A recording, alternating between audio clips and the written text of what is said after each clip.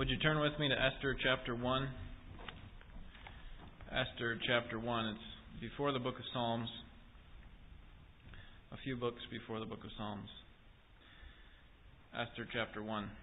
One time, my dad parked the car in our driveway and went into the house to get something. The car was running. I was 3 years old, and I'm told that I decided to put the van in gear. I moved it into neutral somehow, and we began coasting down the driveway. And my 7-year-old brother quickly came to the rescue. He got in the driver's seat to try to stop the car, but he was unsuccessful. And the van crossed the street and stopped when it hit the curb on the other side of the street. My dad came running out, and the first witness to the crime were his own eyes. He saw my brother in the driver's seat. And my brother got the spanking of a lifetime. And if I would have been old enough, I probably would have liked to see that. Even though he did nothing but try to rescue us. So the first witness, I say, to the act was my dad's eyes, but that wasn't actually the final. That didn't tell what actually happened. If he would have listened to my brother explain what had happened, took both sides of it, he would have seen what actually happened. And I mentioned this verse on Wednesday, but I'll mention it again. From Proverbs chapter 18, it says, "The first to plead his case seems right, until another comes along and examines him." This is a principle of wisdom that Solomon writes for us in the book of Proverbs, that whoever is the first to state his case is the one that usually seems right. If you don't hear both sides of the story, you think that person is right. Now, what Proverbs is not saying, what Solomon is not saying, is that the first to state his case is always wrong. That's not always the case either. Someone could come and state their case first and still be right. That's not his point. But he says the first one to state it seems right to the person who is listening. And I think many of us have heard a case for the spiritual well-being and goodness of the book of Esther, of the characters in Esther. That she was a godly woman, that she was a woman of grace. I just heard earlier this week that she was a godly woman that women ought to emulate. But I'm going to show you over the next several months as we examine this book that the first to state his case usually seems right, but then someone else comes along to examine it. Here's the version that you have probably been taught about Esther. This is the version I had been taught. Mordecai was a godly man. He cared deeply about the things of God. And so he worked to make sure that the people of God were being protected. Esther was a godly woman. She wanted to save God's people. So with great faith, firmly planted in God, she and Mordecai attempted great things for God. And they used godly means to do it. And as a result of their unwavering faith in God, their unmatched purity, their spiritual courage, many Jews were saved. Does that sound familiar? And the reason the story has been taught in this way is because if we don't spiritualize the characters in the book of Esther, it's hard to find any redeeming value in the book at all. As you probably know, the name of God is not mentioned in the book of Esther. The only book in the Bible where the name of God is not mentioned. Not once. Not the name God, Lord, Sovereign. And further, there's no mention of worship, no mention of prayer, there's no mention of sacrifice. And if you took the word or the name Jews and replaced it with some other ethnic group, it'd be hard to find any spiritual value at all in the entire book. We can give it some spiritual value because you say, well, these are the people of God, so God's protecting these chosen people. And so some scholars have worked hard to try to find some spiritual value in the book of Esther. And so they look into acrostics. They go into the Hebrew language and try to find the name Yahweh in some of the beginnings of the letter of each of the verses and so on. And people have gone through all sorts of exegetical gymnastics in order to find these things. Other scholars have flat out rejected the book of Esther as biblical, like Martin Luther, believe it or not. He said that he didn't accept the book of Esther because it has no gospel content at all. He couldn't reconcile with that. Others have tried to spiritualize it by adding things to it. Maybe we're missing some details here. So, for example, if you look at the very end of the book, Esther chapter 10, just before you get to the book of Job, notice it ends with chapter 10, verse 3. There has been a whole addition that's been added from chapter 10, verse 4, all the way to chapter 16 in order to fill in the gaps. And you'll never guess what kind of material is in there. There are 70 mentions of the name God. There is mention of Esther's prayer and Mordecai's prayer and these great valiant things that happen. What they do is they talk about a dream that takes place, and then they talk about all these events that we're going to read in the actual book of Esther. They talk about all these things and they say, this is what they were really thinking. This is what they're really trying to do. The additions to Esther. It's part of the Apocrypha. Perhaps you've heard of it. It's part of the Catholic Bible. And so the first to plead his case usually seems right. But I'm going to suggest to you that we need to take the Scripture at its word, not try to force what we want it to say on the text, but draw out from the text what God is trying to tell us, what God is teaching us. And when we do, we're going to come up with a very different story than what we've been taught. Now, how can there be any value to a book like this? If there's no mention of God, no mention of worship, prayer, sacrifice, how can there be any spiritual value? But don't be alarmed or afraid that there is no spiritual value, because Romans 15:4 says this: everything that was written in the past was written for our learning. It was written to teach us, so that through endurance and the encouragement of the Scriptures we might have hope. So that's what we know about Esther. We may not see any clear spiritual value. I'm going to show you that there is spiritual value, but not the way we had learned it from the time that we were young. There is spiritual value, but because Romans 15:4 says it's there for our learning to help us to hope in God. One scholar by the name of Wright suggests that the Christian judgment of the book of Esther has been unnecessarily cramped through our feeling that because Mordecai and Esther are biblical characters, then they must be good, godly people. Yet, just because they're in the Bible doesn't make them godly, right? Can you think of characters in the Bible who are described, the events of their lives are described, but they're not godly people? Like Samson and Jehu, right? And Ahab and so on. The Bible makes no moral judgment on some of these people, but it expects us to use our Christian sense, to use discernment, that these men and others are raised up by God, but some of them are not necessarily godly. The Scripture is profitable. As we saw in Sunday school this morning, 2 Timothy 3:16, the Scripture is profitable. Well, that doesn't mean that all Scripture is to be emulated. Now think about that for a second. You say, wait a second, I thought I was supposed to emulate Scripture. I'm supposed to follow Scripture. But there are often acts of immoral behavior that are listed in the Scripture without a denunciation of them. Like polygamy. Like immoral behavior of Abraham passing his wife off as his sister. Okay?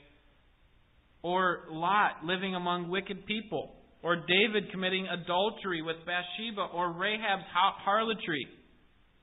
These are all wicked acts, but the Scriptures don't say yea or nay to them directly in those stories. We have to look at the rest of Scripture and say, what does God really think about the marriage between a man and a woman? Should it be one man for one woman for one lifetime, or can you add on as many as you want?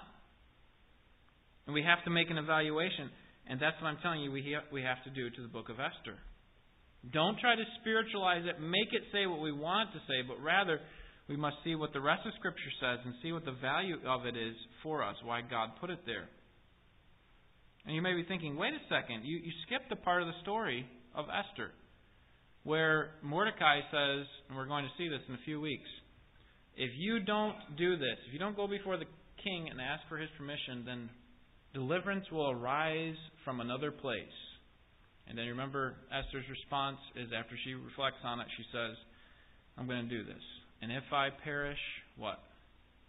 I perish. Okay, and so what about that? That seems like a godly act of courage. But I'm going to argue when we get to that passage that Mordecai and Esther are not doing that for the sake of God, but for the sake of their own nation, and probably more accurately, the sake of their own skin.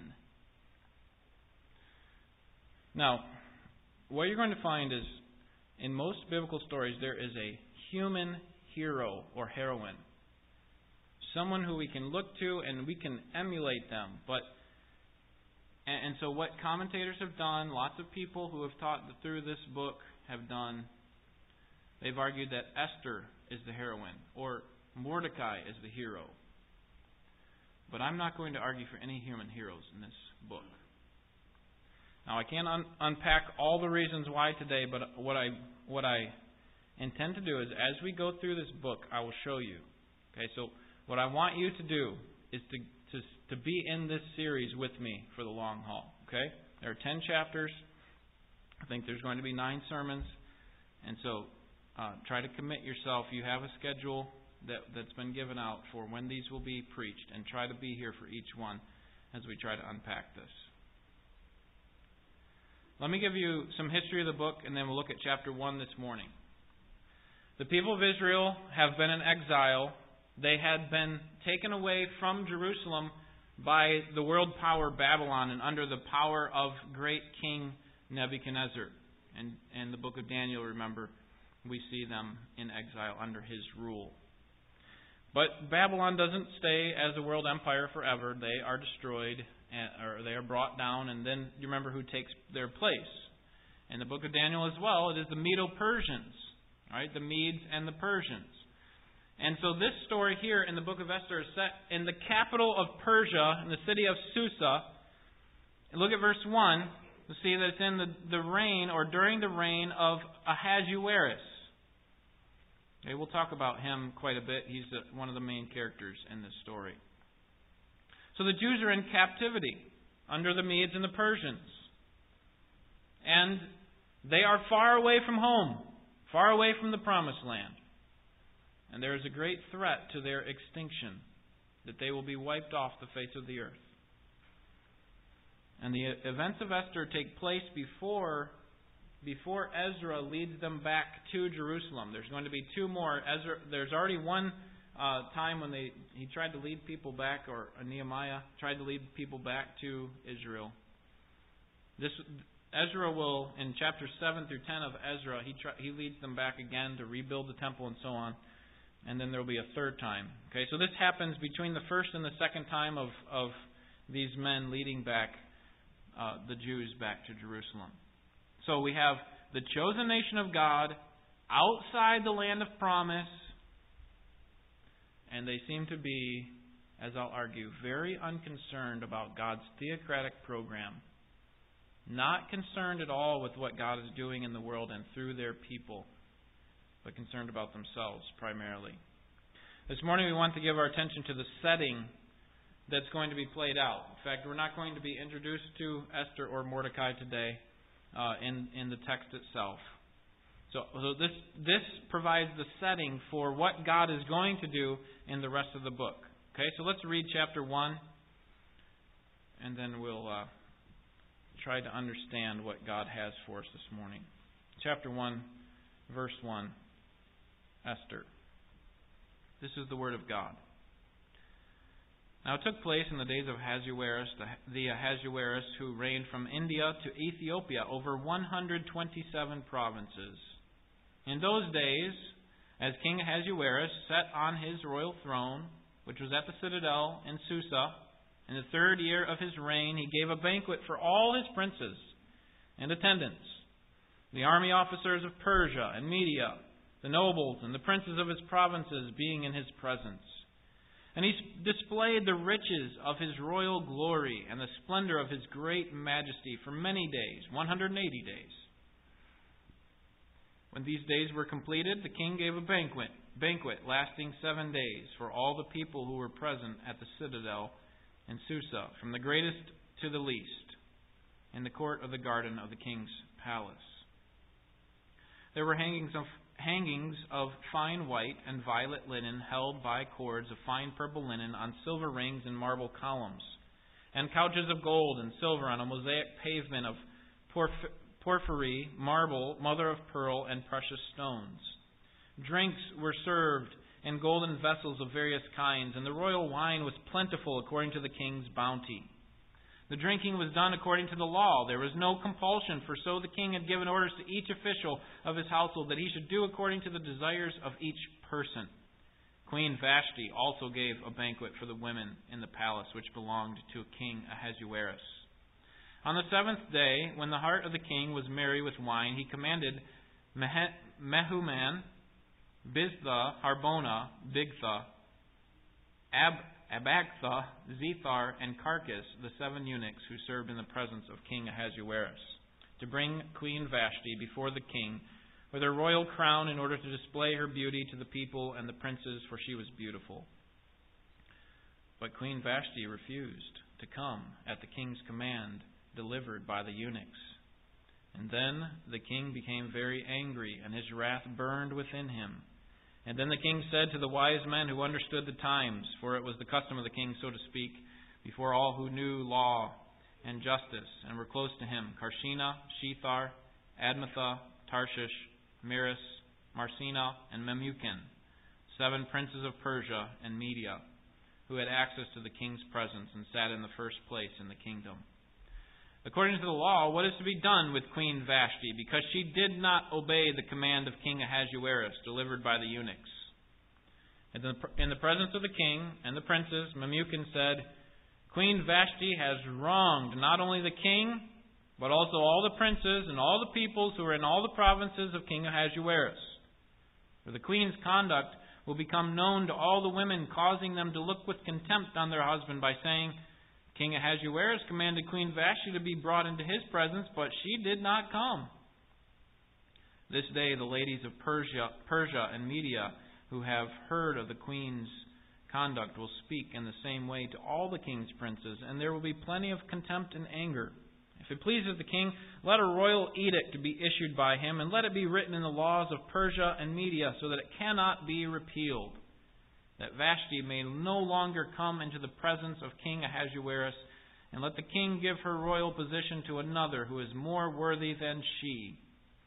When the king's edict, which he will make, is heard throughout all his kingdom, great as it is, then all women will give honor to their husbands, great and small.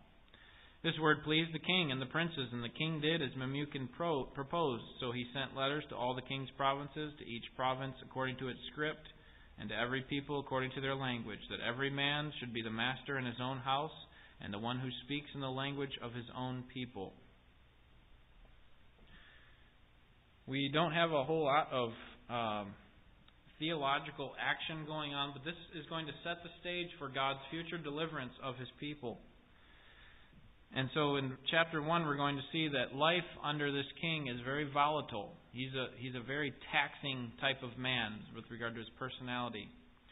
His name listed in this book is King Ahasuerus, but perhaps you have another translation that lists him as someone else. Does anyone else see him as a different name?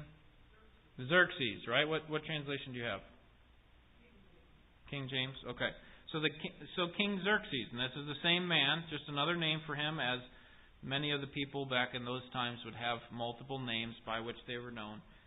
And so I'll probably refer to him as King Xerxes primarily. King Xerxes the first. He's a powerful and influential man, as we see in verses 1 through 8.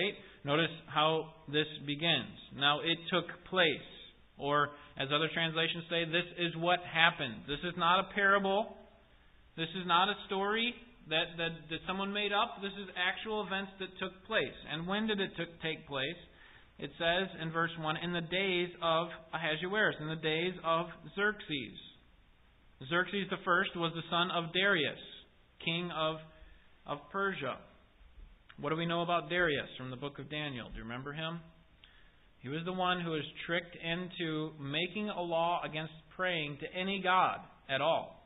Remember, Daniel disobeyed that law by praying to the God of creation. And he did it 3 times, and Darius realized what a mistake he had made. But because it had already been put into law, these people are so serious about their law that it cannot be repealed. That's the nature of the laws of the Medes and the Persians. It cannot be repealed. And so Daniel had to be thrown into the lion's den, just as the law had said. You remember Darius couldn't sleep. He wanted to know what happened to Daniel.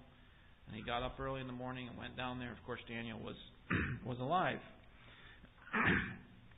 So Darius is the father of the king that we're talking about here, Xerxes, Ahasuerus. And he's a part of this Persian empire that rules the world. Xerxes is mentioned in Daniel chapter 11 in a prophecy that talks about these rich kings of Persia. He's listed as the 4th and the richest of those kings. And he would arouse his whole empire against Greece and try to destroy them. Notice in verse 3, we know the exact year in which these events take place. In the 3rd year of his reign, in the 3rd year of Xerxes' reign, which is 483 BC, because it was the 3rd year there. Notice what he does in verse 3. He gives a banquet. And you're going to see these throughout the book. He gives lots of banquets. He likes to have banquets. And so the first banquet is given here in verses 3 and 4. And notice how long it lasts. At the end of verse 4, 6 months. You ever been to a banquet that lasted that long? Can't imagine the food and things that were going on during this banquet. 6-month feast. It's probably more like a drinking party than anything, as they made plans to go into battle, because notice who takes part in this banquet. It is, in verse 3, the army officers, all the princes and attendants of the land. So apparently he's gathering support and talking about strategy as they go into battle against Greece. They would have a battle in 482 to 479, a 3-year battle. They called the Battle of Thermopylae. And during this battle, thousands of Persians were going to be killed. And when they come back from this battle, which will take place in this book of Esther, you'll never guess what they do, but have a banquet. Try to settle the problems, I guess, or maybe drink away their woes. So you have a 6-month banquet, and that leads up to verse 5 in chapter 1. A 7-day banquet, which is probably the culmination of this 6-month banquet. And notice the wealth that was involved in this banquet in verses 6 and 7. You had these hangings of fine white and all these golden vessels, verse 7, and royal wine. The best of the best is used to accommodate these army officers. And to show how inebriated these men were, the text says in verse 8, that they were under no compulsion as far as how much they could drink. Notice verse 8. The drinking was done according to the law. There was no compulsion. For so the king had given orders to each official and his household that he should do according to the desires of each person. Normally what would happen is the king would determine how much wine was rationed out, was given out to the men. But here, according to verse 8, they're given as much as they want. Whatever they determine they want, they can have. And at the height of their drunkenness, verse 10, right, we have the culmination of this 6-month drinking party. Notice what happens in verses 11 and 12. Queen Vashti is supposed to come before the king. Apparently, in verse 9, Queen Vashti and the other ladies had their own banquet. They had a banquet for the women. And as the men are preparing for battle, the women are enjoying one another's company with a separate feast. Notice what Xerxes does in verses 10 and 11. He commands his 7 eunuchs to go get Queen Vashti. Verse 11, bring Queen Vashti before the king with her royal crown. All right? So it seems pretty harmless, right? But notice the purpose in verse 11. Bring Queen Vashti before the king with her royal crown. Why? In order to display her beauty. Now, without getting too graphic, what do you imagine that men who have been drunk for 6 months would take pleasure in seeing? Her latest bejeweled dress? Apparently, Xerxes is provoking his wife to show off all of her beauty to the men there, so that she would come in wearing nothing but a crown. But notice what she does. She refuses, verse 12. But Queen Vashti refused to come at the king's command delivered by the eunuchs. The text doesn't tell us why she refused, but it was likely because she knew exactly what was going on. She knew exactly what her husband wanted her to do. And so she refused. And you can imagine the fury of the king. Look at the end of verse 12. Then the king became very angry, and his wrath burned within him. How could my wife disgrace me? Does she know who I am? I am the king. Everybody does what I say, especially my wife. And so the remainder of the chapter is given to the king and his officials deciding what they ought to do to this wife who is non-submissive to him. And so verses 13 and 22, we have the resolution to the problem. The problem is that Vashti refused to come before him. So the king and the 7 princes come together in verses 13 through 20. They deliberate, and then in verses 21 and 22, they issue a decree. The king summons the wisest men and the best lawyers, the men who know the law the best, because they had to be good in legal matters, because they were going to put into place a law that could not be repealed. Now it seems strange that a king would have to look to legal ways as how he could handle his wife, but apparently, from what I understand, the law protected the queen in some way. And as you're going to see, the law becomes very important in the land of the Medes and the Persians, just like it was with Daniel. That it cannot be repealed. The king can't just say, you know what, I don't like that law, let's get rid of that. And I think that's an important footnote that we need to think about now, because there's going to be a law that's put into place to kill the Jews. And we're going to see how God repeals that really in a different way. So the king asks, what should I do about this defiant wife of mine? One of the officials responds. His name is Memucan.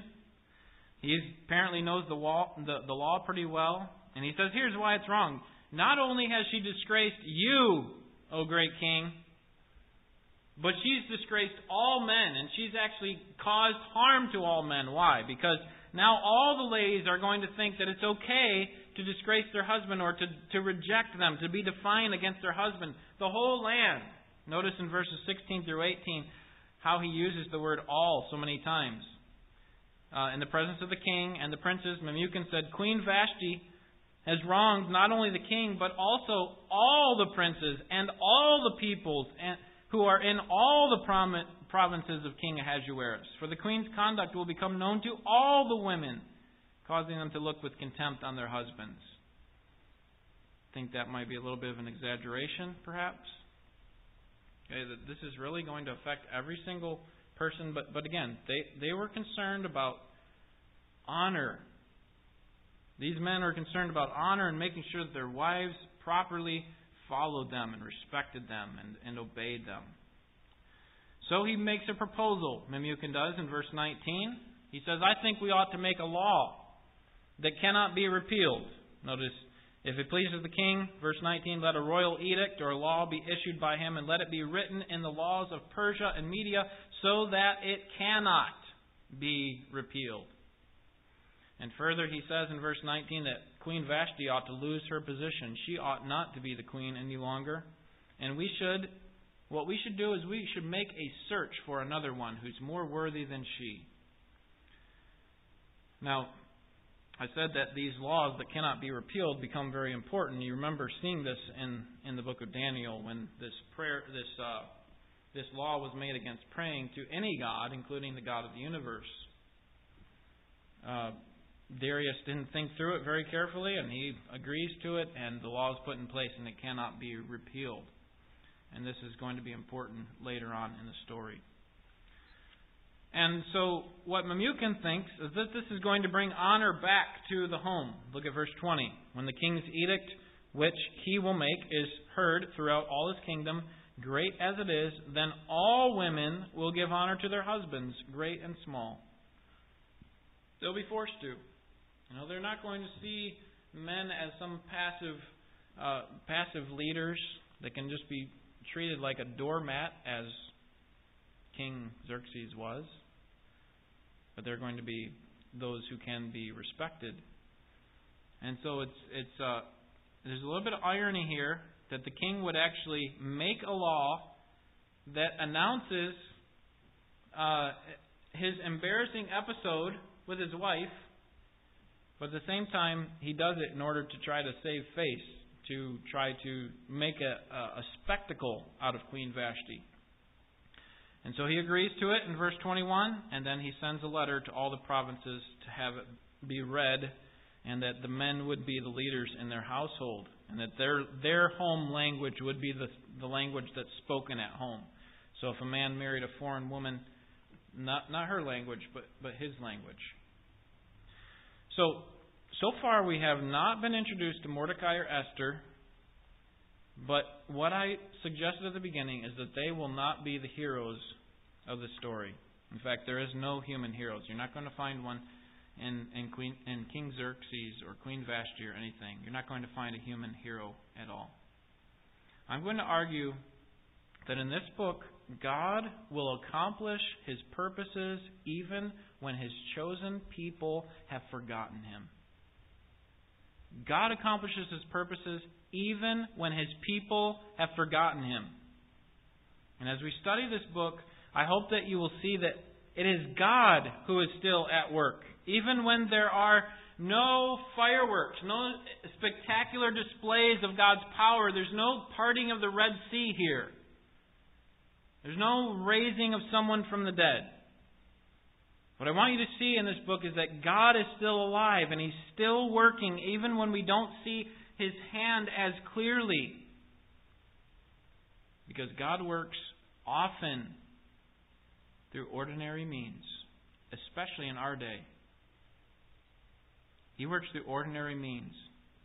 One commentator puts it this way: God is most omnipotently present even where He is most conspicuously absent. Isn't that a great description of the book of Esther? Because that is a great way to describe the book of Esther. He is conspicuously absent. Where are you, God? I can't find you in here. But what we're going to see is that God is most omnipotently present where He is most conspicuously absent. And as you look through this book, you're not going to find a mention of God. You're not going to have to, it's not going to be helpful to try to read through the lines and try to pull out some sort of decoding type of situation. But even when God is most seemingly absent, He is powerfully working. And that should give us hope for today. That although there are no supernatural works going on from God, God's not striking evil people dead on the spot.